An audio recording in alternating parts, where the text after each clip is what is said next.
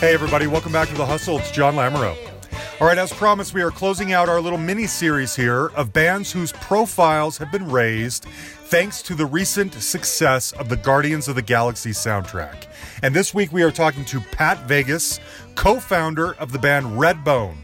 Now, Pat and his brother Lolly formed the band in the late 60s down in Southern California. They were fully immersed, and I didn't know that until I started researching them. Fully immersed in that like LA, Laurel Canyon, Southern California classic rock sound that's been so deified now.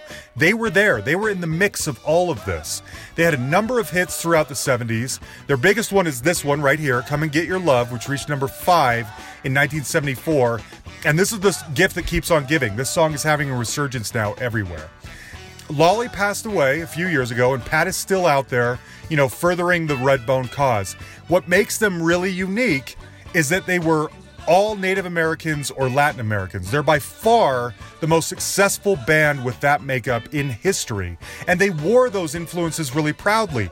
They wore Indian, get-ups and face paint and feathers, and they incorporated Native American chants and sort of vibes into their songs. In fact, I mentioned it in here. To me, they sound like if Motown had been established on an Indian reservation. That's how classic and beautiful these melodies are. I'm telling you, if all you know about Redbone is this song, go get you a greatest hits, because there is so much good stuff in there. I really like this conversation because if anyone listens to the Gilbert Gottfried podcast, you know how someone comes on and is just throwing names out there and they just story after story after story. That is what Pat gives us in this conversation. It is great. Like I said, I had no idea how immersed they were in that culture. Jimi Hendrix, Janis Joplin, Cher, Aretha Franklin, you name it. All these people, Jack Nicholson, all these people come up in this conversation.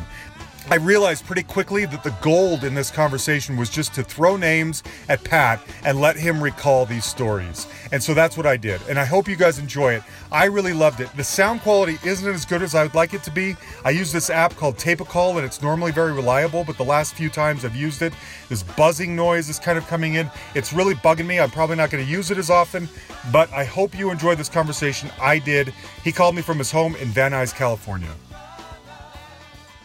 Well, for starters, going back to what I just mentioned a minute ago, I mean, it seems like the last few years, Come and Get Your Love and Redbone has been reborn. I mean, I don't know if it's entirely or mostly because of the Guardians of the Galaxy soundtrack. You guys are that song's in a commercial, which I can't remember what the actual product is. I just know Penny. That's it. Yeah, and every time I hear the song, it's just in there again. How has your career changed just the last few years? It's been a ride, I mean, like a roller coaster, The group sort of started calming down, and everything was kind of leveled off, and all of a sudden the movie comes out, and everything is a whole new generation of kids that are taken to Redbone, and the calls that come in and the requests, and it's just unbelievable. Yeah. It's a blessing, Yeah, I can imagine. I don't even know for sure, do you go out and play live? Or I have, every once in a while if there's an important engagement somewhere where it means something, Uh-huh. I don't just go out and go on tour like I used to. But if it's something that's meaningful and it means something, it'll have some effect, I'll do it, Okay. How old are you now, Pat? How old am I? 76 years old. Wow, good for you, man. Who would have ever guessed in your 70s that suddenly Redbone would take on a second life? That's right. Yeah. That's right. Yeah. Yeah. Good for you. Yeah. So let's talk about that for a minute. But I'm 76, but let me clarify, I'm 76 young. Oh, absolutely. Yeah. I still got the same body, same movements. Yeah, it's the music. It keeps me young. It's just unbelievable. Yeah, Plus, I take care of myself, and I lift weights. I exercise. I'm a member of the gym, and I take care of myself. I'm still in good shape, and Good and for everything. Where do you live these days? Are you down in LA? Yeah, I'm in Los Angeles. Yeah, I live and I live in Van Nuys, California. Got it. Okay. Okay. Uh-huh. I mean, I'll just come right out and ask. I mean, has the hits of Redbone been able to sort of provide you with a decent living over the last 45 years? Yes, they have. Absolutely. Really? Yeah. Yeah, because, first of all, we sold millions of records in Europe before we even sold one in L.A., in the U.S. And so European sales have always been up. They're real loyal fans. If once they're your fans, they're your fans forever. You can, no matter how old you are. Like they have us next to what's his name, Frank Sinatra. Really? So they when they're your fans in Europe, they're your fans forever. They're not fickle like they are mostly in the U.S., but we've got a lot of fans in the U.S. So all this time, even before Come and Get Your Love and all those kinds of songs really broke big back in the day, you guys were already a really big deal in Europe? Where specifically? Yes, Holland, England. Wow. We had number one record in England over what's his name? What's the name of the singer? Rod Stewart. He had Maggie May, and we had Witch Queen New Orleans. She'll put a spell on you. She's the witch queen of New Orleans. Of New Orleans. I'm gonna tell you a story, strangers did not see, of zombie voodoo greedy and the witch queen of New Orleans. She lived in a world of magic, possessed by the devil's skew. From a shack near the swampland with a mud pie bread, Marie stayed a witch as brew. Marie, the voodoo, she'll put a spell on you. Marie, the voodoo, she'll put a spell on you. Marie, the voodoo, she's the witch queen of New Orleans. Of New Orleans. Down more a nickel anyone could buy. No way. Yeah. That is crazy. We knocked him out of number one. Yeah. So I'm curious, when back then, early 70s, Mm-hmm. where's your favorite place in Europe to play? Well, my favorite place, I think it would have to be Holland. Really? Why? Because the fans, they were so loyal and so unbelievable. There were 5,000 kids waiting at the airport for us. Really? Yeah, when They'd we probably landed. never seen anything like you guys before. Never. They had never seen an American Indian, Native American. So when we got off the plane, it was amazing. Also, England had like 3,000 or 4,000 kids waiting to see us. And some of the girls walked up to us, and their bodies were painted completely red, with blonde hair. Like, they had blonde hair with hair red. And Lolly got insulted, and he said, fuck this, and they drove us to the hotel, and about the next morning, I got up to go to breakfast, and these two girls, the ones with their bodies painted red, walked out of the elevator, and their red paint was smeared all over the place. And then I see Lolly and Tony walk out, and they got the red paint all over their faces and bodies. So we know what happened there. Oh, that's the best. Yes. I know the trip. Oh, that's great. Yeah. So tell me, I don't always go back to the beginning, but you guys' story is so unique. I don't know. Did you grow up like on a reservation or in a? I grew up a few miles from the reservation. See, my folks are originally from the Tohono tribe in Arizona. That's the largest reservation in the world.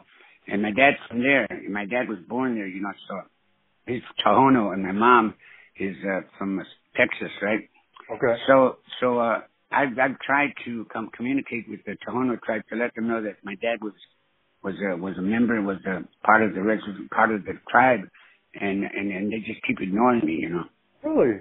Yeah, the Tohono tribe of Arizona. It's weird, isn't it? It's unbelievable, you know. After all I've done, you know, in the name of our Native American brothers and sisters, you know, that they would honor me, you know, that honor the fact that I'm trying to be registered as part of the tribe because my dad was. Absolutely. And I've got all the paperwork, with my dad's name on it, his brothers, and it's just really unbelievable. That's too bad. It shouldn't be that way. Yeah, so no, what is, I mean, are the challenges of growing up in an Indian family, a Native American family? I mean, you know, every kid who grows up wanting to be a rock star has to face the challenges of, you know, parents that are skeptical and maybe a culture. Maybe they grew up religious. Maybe they grew up out in the boonies where there's no ties to show business. Yeah. What were some of the unique challenges you faced as a Native American in that situation? Well, what happened was we had a lot of friends that were musicians, you know, when we were younger. And we were kids and we used to listen to them. My grandfather was a member of a very famous musical family in Mexico, on my mother's side. And her name was Lola Beltran. You know who that is? No, I don't think so. Anyway, she was like the number one female artist in Mexico. She sang rancheras and stuff like that. Anyway, my grandfather, her brother, he played guitar with her. And Lola just made an album with Linda Ronstadt. You know that album that was collaborated with this female singer from Mexico? Yes, that's right. That's her. That's my grandpa's sister. Oh. So it kind of like runs in the family, the music. And my grandpa, one day, I was living with my grandpa at the time, had a guitar that was sitting on top of a dresser, like about 6 feet tall, you know, right? And I was a little kid. He said, son, when you can reach that guitar and bring it down, he said, it's yours. So I stood on a chair and took it. And that's what sparked it all. I started it all right there. No way. I started playing guitar, and my grandpa showed me a few chords and a few licks and stuff, and that's how it started. Then I got into a contest called Talents Wheel USA. You ever hear that? Sponsored by Coca-Cola. I read about it when I read your bio, yeah. Yeah, it was like this thing that it's like you know, these shows that they have now, these talent contests, right? Yeah. Yeah, anyway, so I joined, I won. I put together 3 pieces, a keyboard, piano, and drums. And we won it. So that started the whole momentum right there. That's it. So it sounds like you came from a creative family. So family members were probably supportive of you being musical and picking up influences. No, my dad said go out. No, my dad said go out and get a real job. Really? What did he want you to do? He wanted me to work and, you know, just do anything but music, you know. Yeah. But I just so we used to hide and rehearse and play music, you know, and finally one day he accepted it and he said, unbelievable, you make more money than I make in a year in one show. It's true, that's how it works. Isn't that crazy? Yeah, and that's when he said, yeah, I approve, man. Shit, yeah. Good. Now, when you guys were, I mean, you're completely either Native American or Latin American rock band. Mm-hmm. I personally hear a big Motown influence. It's almost as if, absolutely. Right. It's almost as if Motown happened on the reservation, and that's what Redbone is. That's right. So those are my bass lines, and that's the bass lines that I kind of like had to create my own bass line because of Lala's unique guitar work, right? Yeah. And we could never find. See, I started out as a guitar player, but we couldn't find a bass player that could play along with Lolly. And the way he played like a keyboard, you know, like 4 strings at the same time, you know, stuff like that. And he played chords and finger picked, you know what I'm saying, with his solid fingers. And so it couldn't find anybody to keep up. So I had to switch from guitar to bass, and because I knew the style, and that's how we got started. So I just stuck with bass. Yeah. Wow. Now, were you ever, you know, when you're first trying to start out, you guys are this bunch of guys that don't look like every other rock band out there. Yeah. Are record labels coming to you wanting you to change your style, or are they thinking, this is different and unique, we can work with this, we can kind of market this differently? Well, were you ever encouraged to change? That was the vision that we had, you know, from the very beginning. We knew we wanted to go back to our roots eventually, but how to approach it, we hadn't really clicked into it yet. So what happened was we were working nightclubs. We were probably the number one nightclub group in all of L.A. at one time. We were working at Gazzari's on the Strip. And we had been there, we were there for 4 years. You know, no one's been that long on the Strip. Anyway, Johnny Rivers was at the Whiskey. We were at Gazzari's, and the Doors were at was at another club, and we were all spread out. But we owned the Strip at one time. We really had it locked down, you know, musically. Because I played with groups like the Rooters. Remember the Rooters? Yeah. They had a song going pow pow pow pow pow pow pow pow. Let's go. Remember that? Yeah, sure. Lolly and I were the traveling group for the Rooters. No way. Yeah, and we also worked as the Marquettes, you know, Surface Stomp, you know, that record. Sure, yeah. And so we did a lot of that kind of stuff, you know, studio work we did, mostly back up other artists. We must have cut 1,000 tracks for 1,000 different artists. We never really knew who the artist was or who the song was, you know. We just cut the tracks. We just did tracks, you know, and for American recording studios. Richie Podler, and who later on recorded Three Dog Night and Steppenwolf, but we were doing all this tracking, so you know we don't know how many of those tracks they used art, but we did a lot of that. You know. That's how we survived. Yeah. So you know, you guys worked with a lot of people back then, and I want to ask you about some of those collaborations. But one in particular that sticks out to me is Aretha Franklin doing your version of Nikki Helke.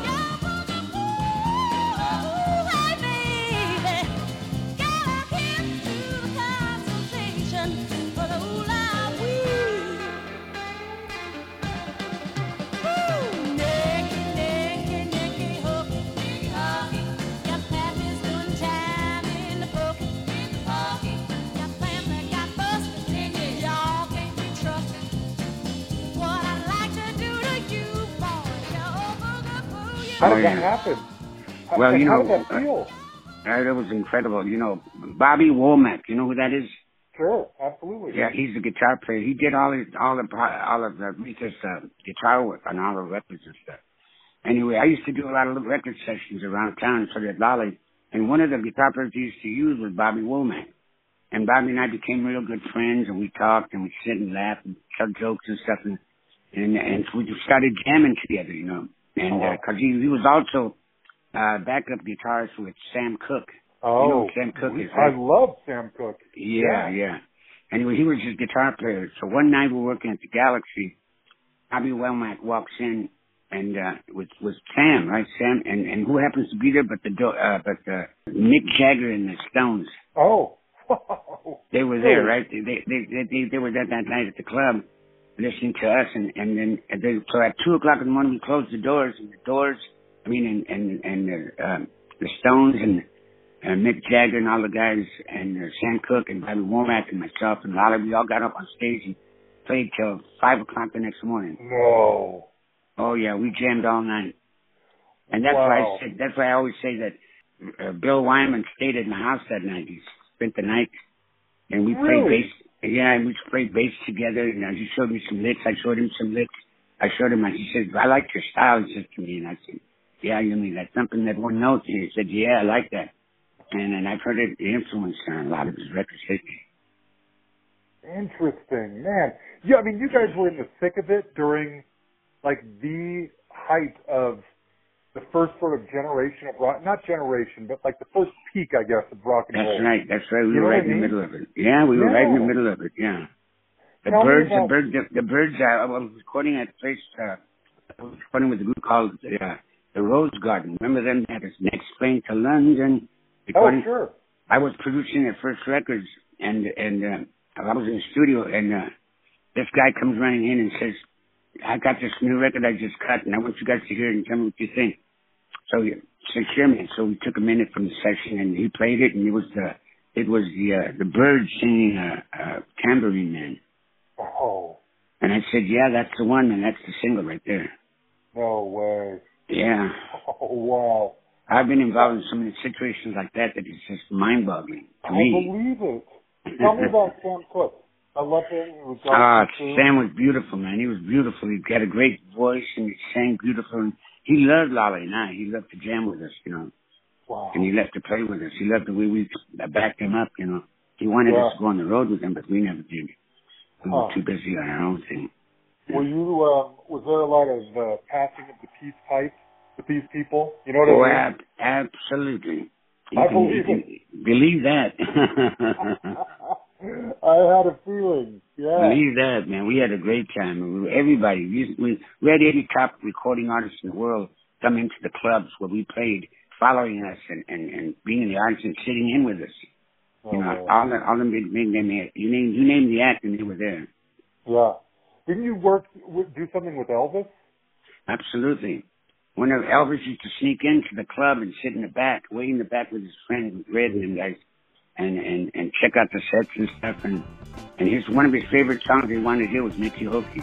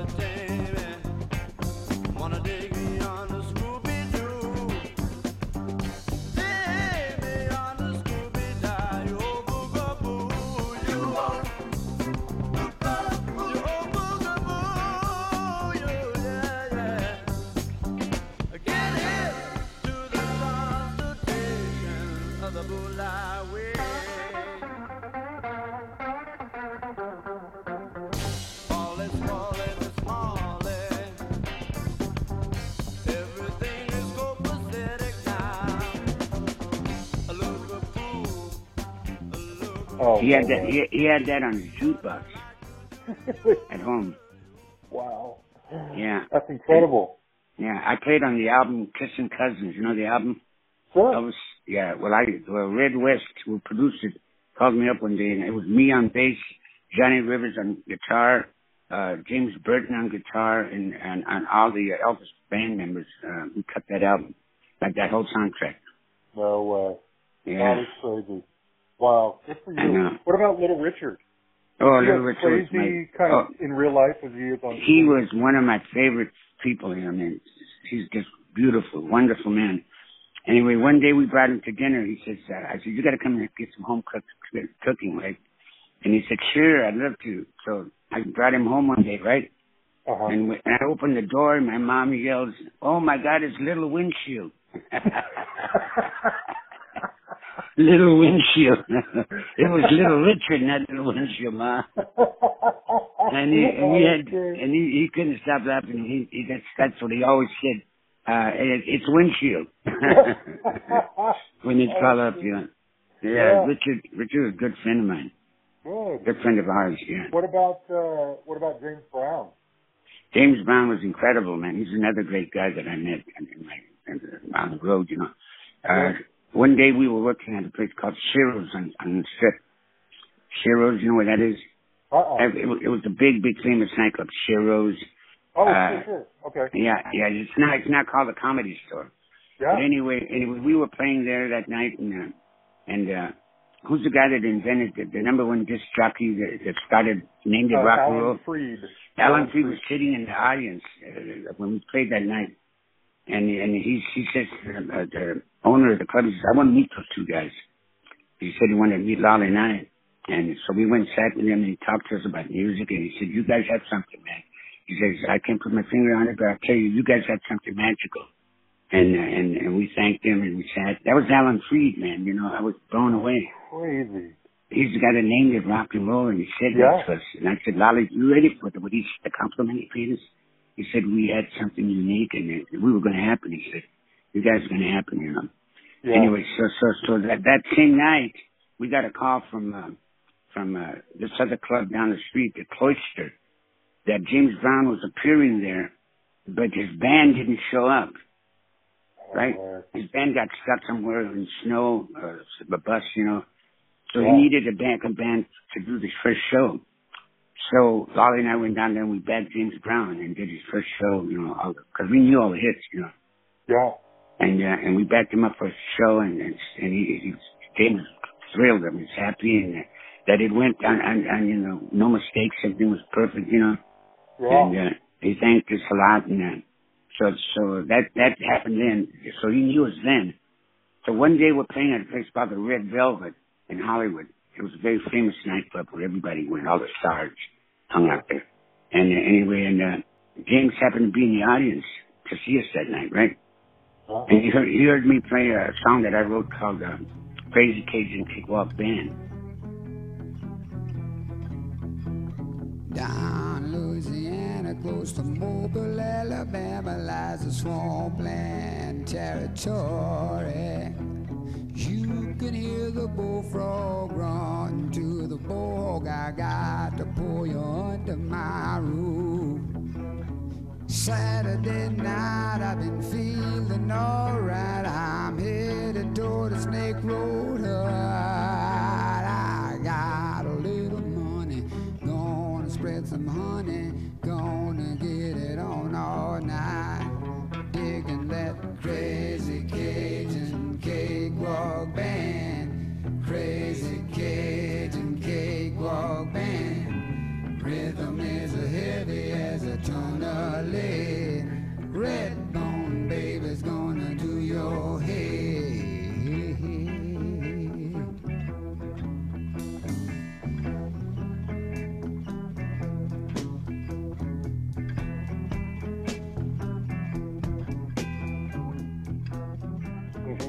And he told us, he's a producer, I love that arrangement, and I love that arrangement. He says, to see if we can borrow that arrangement for my next single. So Robbie Robertson, the producer, came over to my stage and said, Pat, I want to talk to you. I said, okay. So he said, listen, James wants to use that track for his next single. They'll give you 100 hours free studio time in the studio and all this and all that. And he says if you can use it. He says, is it possible? And I looked over at James and I said, I pointed to him and he raised his hand and stood up and said, yes. So then I said, all right, that sounds good. So the next record, his next single that came out was Say It Loud, I'm Black and I'm Proud. And that's my arrangement. No way! Swear to God. Wow! That's my arrangement, my whole, all the horn parts, everything. He wrote it out, you know, Robbie Robinson wrote it out, the whole arrangement. So I had to play it 3 times till he got it. That is crazy. Yeah, man, my whole life was like that. You guys were right there. You mentioned the Doors earlier. Tell me about Jim Morrison. You know, one thing I've always thought about Jim Morrison, I can't picture him like sober or normal. You know what I mean? I feel like his entire popularity, he was on something. Did you ever see him just be a regular guy? Yes, I have. Yes, I did, because he used to come over to my house at 3 in the morning to hang out with me for a couple hours before he went into the studio to record. He wanted to touch base with me because I originally hired him at Gazzari's when he was expecting the audition. They played acid rock, some real low, downer kind of music, and I said, no, I'd cut him off. He said, no. And I called him down and I talked to him and Robbie, and I said, no, that's not the kind of music that this club's about. He said, you got to play rock. You got to play music that people can dance to, man. You got to put some feeling, some time and rhythm into it. He said, I said, sit down and listen to what we're going to do on our next set. And then, because I liked him, I said, come on, then we're working out another audition. So we played our set, you know, And we used to do all kind of stuff, like to do some Latin stuff, and they're like, "I viene loco, le dicen loco," you know, that kind of stuff. And with that Latin feel. So the next week, he came back to audition, and they got up on stage, and they played the same chords to "I viene loco" to "Come on, baby, light my fire." Oh wow. Yeah, No, same chords, wow. same fucking chords. Yeah. When you look back at stuff like this, like the James Brown story and that, do you ever feel, I mean, are you proud that you contributed to these people's, you know, Absolutely, hits, absolutely. or do you feel kind of gypped ever? No, I don't feel gypped. I feel honored to have at least been a part of it, you know. Yeah. No, it wasn't, for me and Lolly, it wasn't about the money. Yeah. And we played because we loved it, and we loved to play, and we loved music, you know, and we loved meeting all these talented people. It wasn't about the money. Yeah. Even though later on we started making serious money, but, you know, it wasn't about the money. Okay. It was about the music. Yeah. What about Jimi Hendrix? I know he was part Cherokee. Did you ever meet him? Of course, we were on stage together at his place that he used to be part owner of called, what was it called? Electric Lady. Yeah, the club right on Sunset, and we used to go there. Oh, okay. And we used to go there and sit in, you know, Tony and I and Ollie used to sit in. One day Jimmy walked in and saw us on stage, and he jumped up on stage and played with us. And he loved us. He wanted to come with us. He said, "I want to join your group, man." He says, I want to be part of Redbone. And he told everybody, he told the label, and the label said, if you drop what you're doing and you go with Redbone, we're going to sue you and you'll never play again because we got your contract. And, you know, they threatened him and everything there. But Jimmy wanted to be with Redbone. He wanted to be with us. That is nuts. Wow. Yeah. Who would you, I mean, it sounds like you were pretty chummy or friendly with a lot of these people Yes. back in the day. Who was like, you know, one of your really close friends? Was there somebody we would know where you would like, you know, do you still exchange Christmas cards with somebody, or, you know, who were you closest to? All of them. Really? Yeah, they used to come and pick me up in their cars and take me out to parties and stuff, and I was close with all of them. That's wild. Little Richard would make sure that I was at his next party, you know. Everybody, you know. James Brown would call and want to say, when you come to the studio, stuff like that. I was close with everybody. You know, Three Dog Nights. Well, I put together Three Dog Nights right here in L.A. You put them together? Yes. Chuck McLawn was sleeping at my house in my apartment with me and my girlfriend, because his girlfriend was my girlfriend's best friend. And he slept on my couch for about a year. And he used to sing and I used to play guitar. And one day I ran into Danny Hetman, the other singer. He was working for a Hanna-Barbera, you know, yes, he was a runner, and I worked with Hanna-Barbera at the time. I was writing commercials. I wrote songs for the Munsters and for a lot of different acts, a lot of different cartoons. I wrote music for them, and I put Danny together with Chuck, and then Chuck found Corey Wells, and then the bass player, I put them together. And I put them together and I called them the Camelots. That's the name I had for them. Then I put them together with Richie Podler and he called them Three Dog Night. No way. Yeah. Oh my gosh. And I never asked for anything. I just did it because... Just right there. You're like a glue guy that's just, you know... I did it for the love of music, you know. Yeah. Wow. What about the Beach Boys? Did you ever interact with the Beach Boys? Absolutely. I was a good friend with Dennis. Really? You were friends with Dennis? Very good friend with Dennis. I mean, we were close friends. He used to come hang out with us at Gazzari's, and he'd get up on drums and play drums, and with me and Mike, you know, Mike Kowalski, that was on drums with me since Haunted House. He was with me for 5 years. He became Dennis's replacement for 35 years. He played with the Beach Boys. Yeah. Mike Kowalski. He was my drummer. I started in the business. He could only play two beats.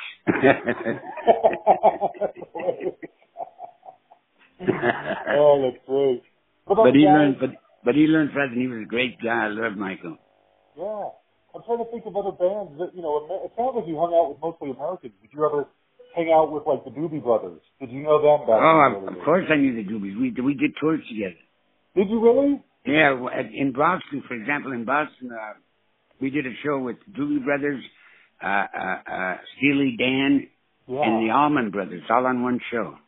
No way. And we headlined the show, and it was so that night, the night before the gig, two members of Allman Brothers, two members of Redbone, and two members of Steely Dan got arrested for smoking pot in the hotel room, and so our manager went down there and got them off, and they just tore the paperwork up and let us go back to work. That is insane. Yeah. Wow. Yeah, we've got history. It sounds like it. Now, in L.A. at that time, I'm imagining the music industry, as far socially anyway, your music buddies are sort of interacting with Hollywood as well. Are you hanging out with Jack Nicholson or going to parties at? No, they were. No, they hung out at the club. Jack Nicholson, Paul Newman, you name them. They were all Robert Montgomery. They were all hanging out at the Sorry. That's where they hung out. Really? And I used to go to all the parties. I was invited to all the parties. Glenn Ford, all those parties. I heard Glenn Ford was a big drinker, and I've heard Jack Nicholson can party like none other. Is that no, I know. I don't know. I won't say anything about the personal life, but they were nice guys. They were great people, man. Nice people to know. Good. It was. I mean, I was honored to meet them. It was a pleasure, and I don't know anything about the personal. Okay. Just curious. I'm curious what it's like when you get, behind someone's door and you're in their house hanging out. Did you hang out with the Monkeys? The guys from the Monkeys? Oh yeah, for sure. They used to come. Mickey Dolenz used to come and sit in on drums all the time. Really? Mickey Dolenz and all of the guys from the Monkeys. Who were the guys again? What are the names again? Mike Nesmith. Mike Nesmith lived next door to the house where we started rehearsing. Redbone started really to get together. And Mike used to come and sit down, and the guy Nielsen used to sit there, and other artists used to sit on the floor and smoke our weed, and we'd rehearse for days at a time. And they'd be sitting around having a drink, and hanging out, Yeah. Yeah. Oh, man. That just sounds so cool. What about, I'm sorry if I just keep throwing names at you because you keep having all these great stories. Man. Okay. Yeah. Tell me, what about, like, Janis Joplin? Oh, Janis, we were rehearsing at a place called Studio Instrument Rentals in Hollywood, SIR. Mm-hmm. And I drove up to one night to rehearse, and I parked my car, and I saw a Porsche parked outside the studio, a convertible Porsche with all kind of writing on it and stuff, So I walked into the studio and to my rehearsal room, and they were playing music, and on drums was Janis Joplin. So she was playing drums. That is wild. I just looked and said, okay. Wow. What about Ike and Tina? Did you ever come across Tina Turner? You worked with her, didn't you, or played on the record? Oh yeah. We did a lot of things with Ike and Tina. Yeah, I used to have dinner with them all the time. Oh. I mean, I'd be invited to dinner and stuff, and we used to jam on the piano and guitar and bass. It was fun. I mean, Tina's a wonderful lady, beautiful lady. Really? Oh yeah, just awesome. And Ike was a great, very talented guitar player. He was. Did you, I mean, I keep throwing these names at you. Were you involved at all in British bands? Did you know, like, David Bowie or Steve Winwood? Or no, I knew Bill Wyman of the Doors and the Doors mostly. I mean, I'm not the Doors. I mean the Rolling Stones. The Rolling Stones. I was hooked up with them real well. Okay. I was real good friends with them. And Bill Wyman and I used to stay in touch all the time. Yeah. And also a group from Canada. What was it called? The Guess Who? Yeah, the Guess Who. Yeah. Yeah. Good friends. Good. Oh my gosh, that's crazy. So, I mean, let's talk about some of the hits. I mean, I'm curious if a record label, I can't remember if we didn't really touch on this too much earlier, but did a record label ever say to you, like, we're going to have a hard time kind of marketing this Native American group to the rest of America, or were they supportive of this vision of yours? They were supportive of the vision. They were definitely supportive. the first guy that ever came into the studio, came into the club to record us. See, they used to say that we were just a club act and we couldn't do anything in the record business. That's when I got pissed off and I said, all right. So we stopped playing clubs and we went into this house that was put up by a friend of mine, John Talak, and he put it up. And we started rehearsing there. We had free run of the whole house. I mean, this was up in Beverly Hills, you know. So we started rehearsing, and changed the name of the group. We were called all kind of different names. When it came time to sign the contract at CBS, it was Larry Cohen that came and saw us. Okay. Him and Paul Lagos, a friend of ours, a drummer, brilliant drummer, came to see us at the house, and he said, I want to in my office tomorrow in the morning at 9. So we were there. And they signed us up, and we all stood around and said, okay, what's the name of the group? And she had her fingers on the typewriter, right? To fill a contract in. Everybody got a shot. Said, whoever picks the name, it's their name, and they own it. And we all agreed, okay, fine. So Lala came up with the name, Tony came up with the name, Peter came up with the name, and I came up with Redbone. And then she said, that's it. And I said, what's the definition? I told her that he was part Native American. And she said, that's the name, and that's the one that stuck with us. Oh, wow. Yeah. And I'm looking at a shield on my wall. There's a shield from the 1700s, 1600s, before Jesus was born, right? Yeah. And it's got 2 red bones on it. Really? Yeah, I'm looking at the shield, and it's from before the 1400s, and I got it on my wall because it's 2 bones crossed.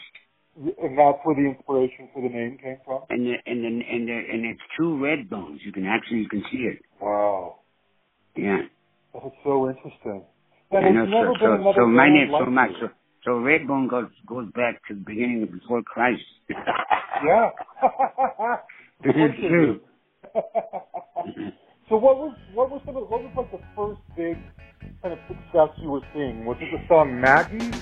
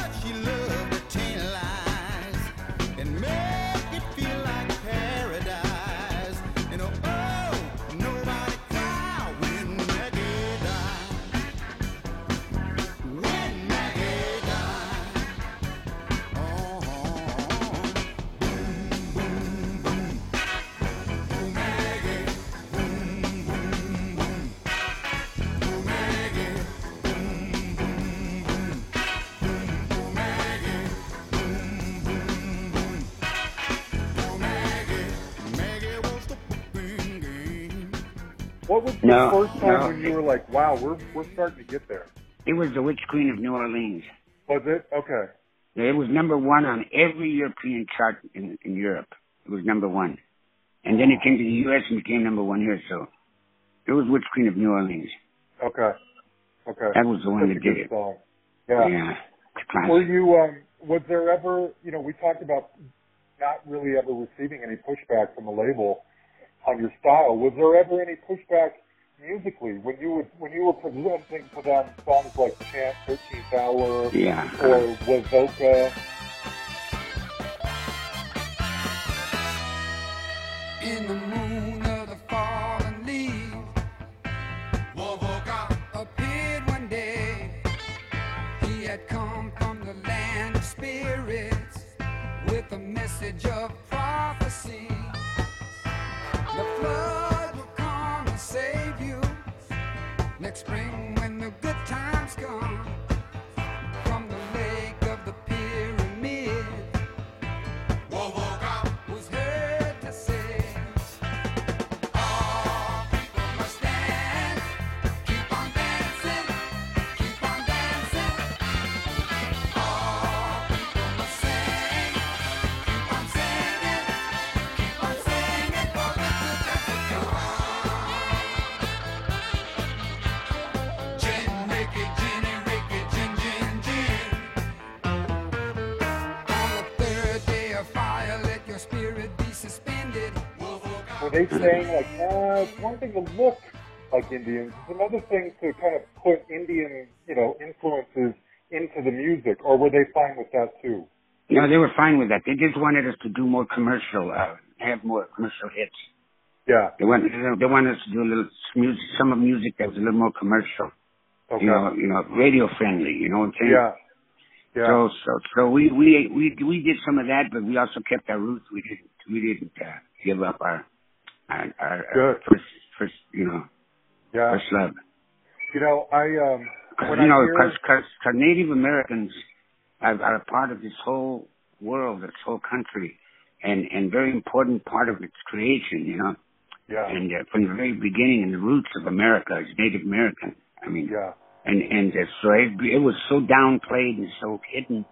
We were America's best kept secret, Still is. And so I knew that, and I wanted to break that out. I wanted to get rid of that image, and so that's why we went to rock. I mean, and rock and roll, and because that was my love, and I could have gone up there in jeans and a t-shirt like everybody else, but no, I wanted to go up there and promote that we also.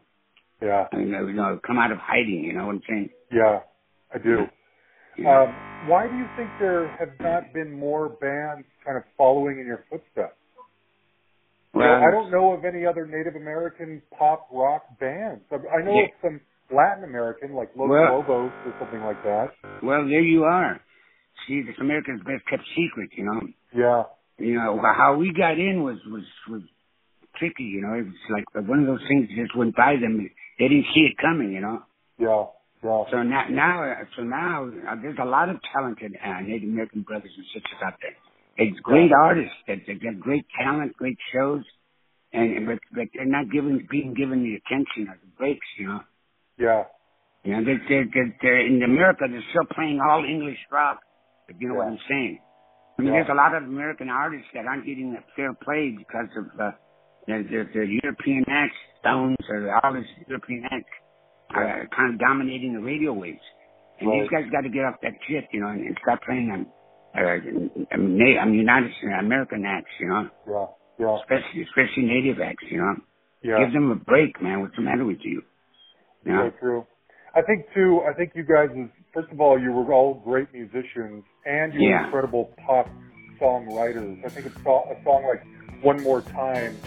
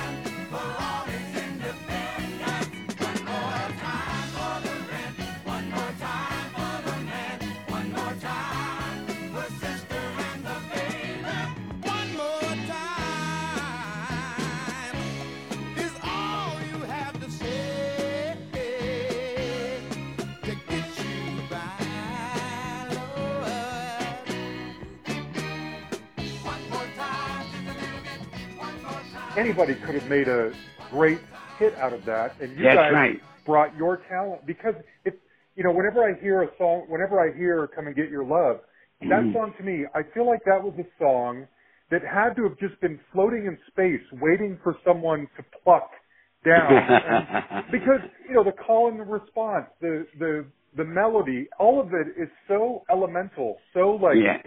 I don't mean obvious in a bad way. I mean obvious, like, this is what a perfect pop song sounds like. All those people who write pop songs, how could they not have thought of this? And it took you guys to do that. That's right. It was waiting for us. It was a gift from the gods, a gift. Exactly. It was a gift from the gods, and I appreciate it, and I respect that, and I stand by it, Yeah. I built it, when I produced it, I built it all around the bass line. You did? As a bass player, no kidding, right? You want to showcase yourself a little bit, right? No, that wasn't the reason. The reason why is because it was magical. That bass line that I worked out had a pattern. It was a pattern that went in and out, and, it's like making love, Yeah. Yeah. I mean, when you hear that, when I hear songs like that, I honestly do think of things like Motown. It doesn't sound that different to me than something that the Funk Brothers would have come up with in Detroit. That's that's funny because it broke out of a black station in Philadelphia. Really? And the black station, number one station in Philadelphia, broke the record because we were black. And then they did this. They had set up this big concert and with all these funkadelics and all these different acts and Redbone. So when we walked out on stage, the people gasped. All threw back out of this gas room. They couldn't believe what they were looking at. And we went out there. We went into the song. We had them dancing in the aisles. That's amazing. Good for you. Yeah, they loved it. So how come it all ended? I mean, by the late 70s, you guys were still putting out albums like Cycle. These are good albums, but it just Bill Graham blackballed us. He did? Why? He was the reason that our career came to a halt. Because we had a concert booked at the Fillmore, the headline of the Fillmore, right? Yeah. And it had it headlined, and we were ready, and so we were all prepared for it. We had rehearsed for days. And then Lolly went out that night before and got in a fight and broke his right hand in the fight. So rather than Lolly telling me what had happened and telling one of the guys in the band so that we could have replaced him and got another guitar player and done the show, he failed to tell us, and Bill never got words, and we just didn't show. And there's nothing I could say to Bill that would make it better because Lolly fucked up. Oh, no. Yeah, he fucked up. He didn't say anything to me. So Tony and I and Peter, we jumped all over him, and we were so mad at him. I didn't talk to him for 2 months. Really? Because he didn't say anything to us. So Bill Graham getting upset that you guys didn't show. Bill Graham blackballed us. At that point, our career went kaput. Really? So what did you do? For 10 years, you never heard about Redbone because Bill Graham didn't want it. Yeah. And we know what happened to Bill Graham, huh? Yeah. Bad luck. Yep. Bad luck. Yeah. I think the gods upstairs were pissed off that he blackballed us. You don't stop Redbone. No. I think they were pissed off. Yeah. So when it ends then in the 70s, and not only that, but it was Lolly's fault, and that Bill Graham died with the guitar player. What's his name? Stevie Ray Vaughan. Yeah, Stevie Ray Vaughan. So somebody was upstairs was saying something. Oh man, yeah, that's crazy. So what did you do? I'm not saying that. I don't mean that it was intentional. No, I know. I feel bad that we lost a great guitar player like him, and I'm sorry that happened to Bill, and it's just a terrible thing. But it's a bad thing, It's just one of those things. Anyway, so we were blackballed for 10 years. So what did you do? Did you ever have to go get a different job, or no? I kept writing music for other artists. I kept producing other artists, I kept writing for other artists, and I kept doing studio work and stuff like that. And we picked up a few jobs here and there that Tony and I and then we just kept building fans, and now we have a following that's incredible. That is amazing. So I just kept playing. I just survived, barely survived, Yeah. Did the money ever get really tight? I mean, you weren't really very. able to... Of course you did. Yeah. It got tight, and everybody had to borrow from somebody, and it was it wasn't for my ex-wife, I probably never would have made it to. That's wild too. Yeah. So, now, every other rock band in history that has brothers, the Kinks, Oasis, whoever, they don't get along. How did you and Wally manage to make it work? Oh, we hated each other. No, I'm really? just kidding. I'm just kidding. I'm just kidding. I'm just kidding. No, Yeah. we got along great. We were great brothers, We helped each other, and we kept, carried ourselves through this crisis, But that Bill Graham's incident was what really stopped Redbone dead in its tracks. And for all those years, that's why you never heard of us. But things have changed since then. This might be too personal, but did you ever have any famous girlfriends? You were. I've had a few famous girlfriends. Yeah. Really? Can you tell us any? I had this one whose head used to spin around whenever she got mad at me. Her name was Linda Blair. Did you date Linda Blair? Yeah. You did? For a couple of years, yeah. Oh, that's wild. Oh, man, I knew it. And Bobby Gentry. You dated Bobby Gentry? Yes. Where is Bobby Gentry? I produced her in the first hit record, Old Billy Joe. Well, you produced that? I was the one who took her in the studio, and I still own 5 songs written by her.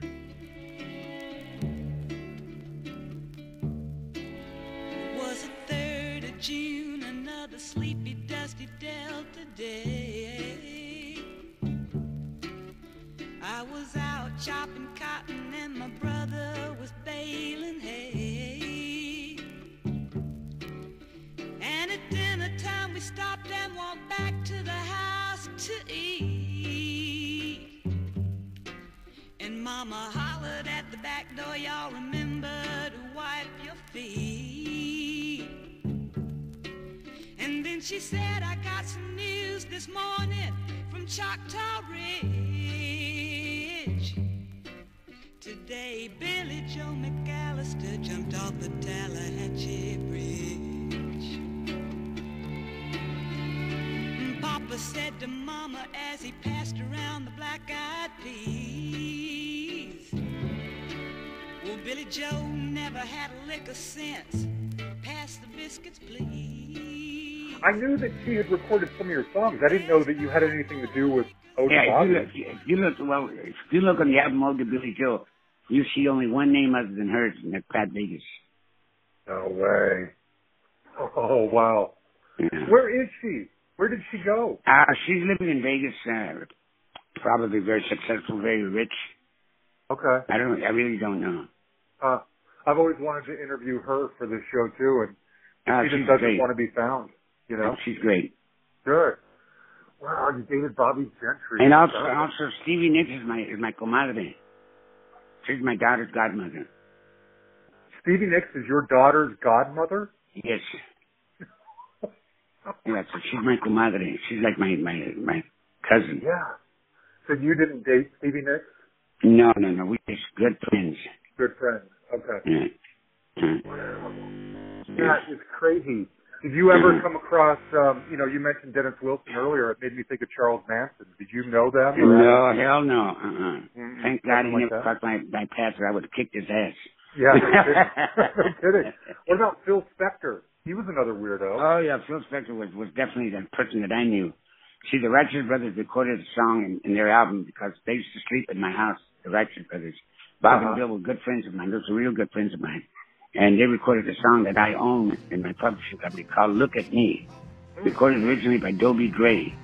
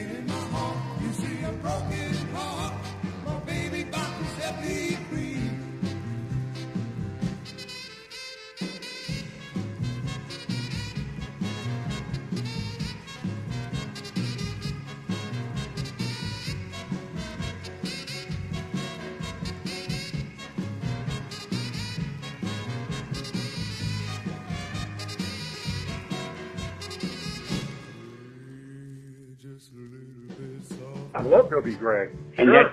that song is in their first album, You've Lost That Love and Feeling. They did it for me. No way. Yeah. Mm. Okay. Like a way of saying thank you, Pat, you know? Yeah. And I appreciate that. I love those guys. Bobby's gone, but Bill is still around. Yeah. Yeah. Wow. What a life, man. I had no idea when I reached out to talk to you that you would be this full of stories. I've been real blessed. I'm really blessed. I've got a long ways to go. Yeah. Yeah. How's your health? You mentioned going to the gym. My health is okay? I'm in good shape. No problems. Nothing to complain about. Good. And I don't get crazy and take a bunch of drugs and drink a lot. No, I don't do that. Yeah. I always say everything in moderation. Yeah. Yeah. Definitely. And that's what I want all the kids and young people out there to remember. Everything in moderation. Don't make a pig of yourself on anything, because then it'll catch up to you. Good. Good. Well, man, this was fun. I had no idea. Tell us your favorite story. Is there a story that you can share, that you're comfortable sharing, that is just the most you would never believe this happened to me story? Yeah, absolutely. I can think of a couple. Okay. A few. But anyway, this one is, Lolly and I were out in the grape fields picking grapes when we were kids, because my grandpa said to Lolly and I told my grandpa, we want to be musicians. We want to make music. He says, no, you got to learn how to work like a man first. So he took us both out to these grape fields at 5 a.m. The sun wasn't even out yet, and it was freezing, and you couldn't see the end of the road, you know. So we started picking grapes, and he made us do this all summer to teach us to be men, right? Yeah. Work like a man. So one day, Lolly's picking around, and he finds this beehive, these wasps, big wasp nest, right? And I said, leave him alone, don't touch him. And I started running because I knew he was going to. So he reached in there to cut it down, and they all came chasing him. And all you saw was a dust of smoke from Lolly running through the field and me running away, and these 1,000 bees chasing us down the road. It was crazy. Yeah. No way. And they stung us both several times. Really? Oh, yeah. I told him not to touch him. I told him not to mess with him. So he went ahead and did it. There you have it. Pat Vegas. Wasn't that fun? I wish I had been prepared for that kind of a conversation, because I would have thought up a million more names. Those were what came up off the top of my head. But if I had been able to prepare and throw some other names at him and just hear what he came up with, that would have been so much fun. Anyway, what a nice guy. I want to close it out with another one of their hits. And this is one of those ones that I was talking about that incorporates that Indian sound and vibe. This is We Were All Wounded at Wounded Knee. And this was one of their hits. Such a unique sound, but yet it's grounded in that sort of Motown, traditional, beautiful pop sound. That's how I feel anyway. Okay, we're kind of done with 70s rock, soft rock, yacht rock here for a while. I'm not entirely sure what I'm going to run next week. I think I recently had the most incredible conversation with a producer. One of the best we've ever had, and I know you guys like the producer conversations. I think that's the one I'm going to run next week. So I may change my mind. I don't know for sure, but that's probably what's coming up. So you guys know the deal by now. You can find us on Facebook and like the page. You can send us a message. You can send us an email at thehustlepod@gmail.com, or find us on Twitter at thehustlepod. And a huge thanks, as always, to Yan the Man Makevich for putting everything together, okay? Thanks, everybody. We will talk to you next week.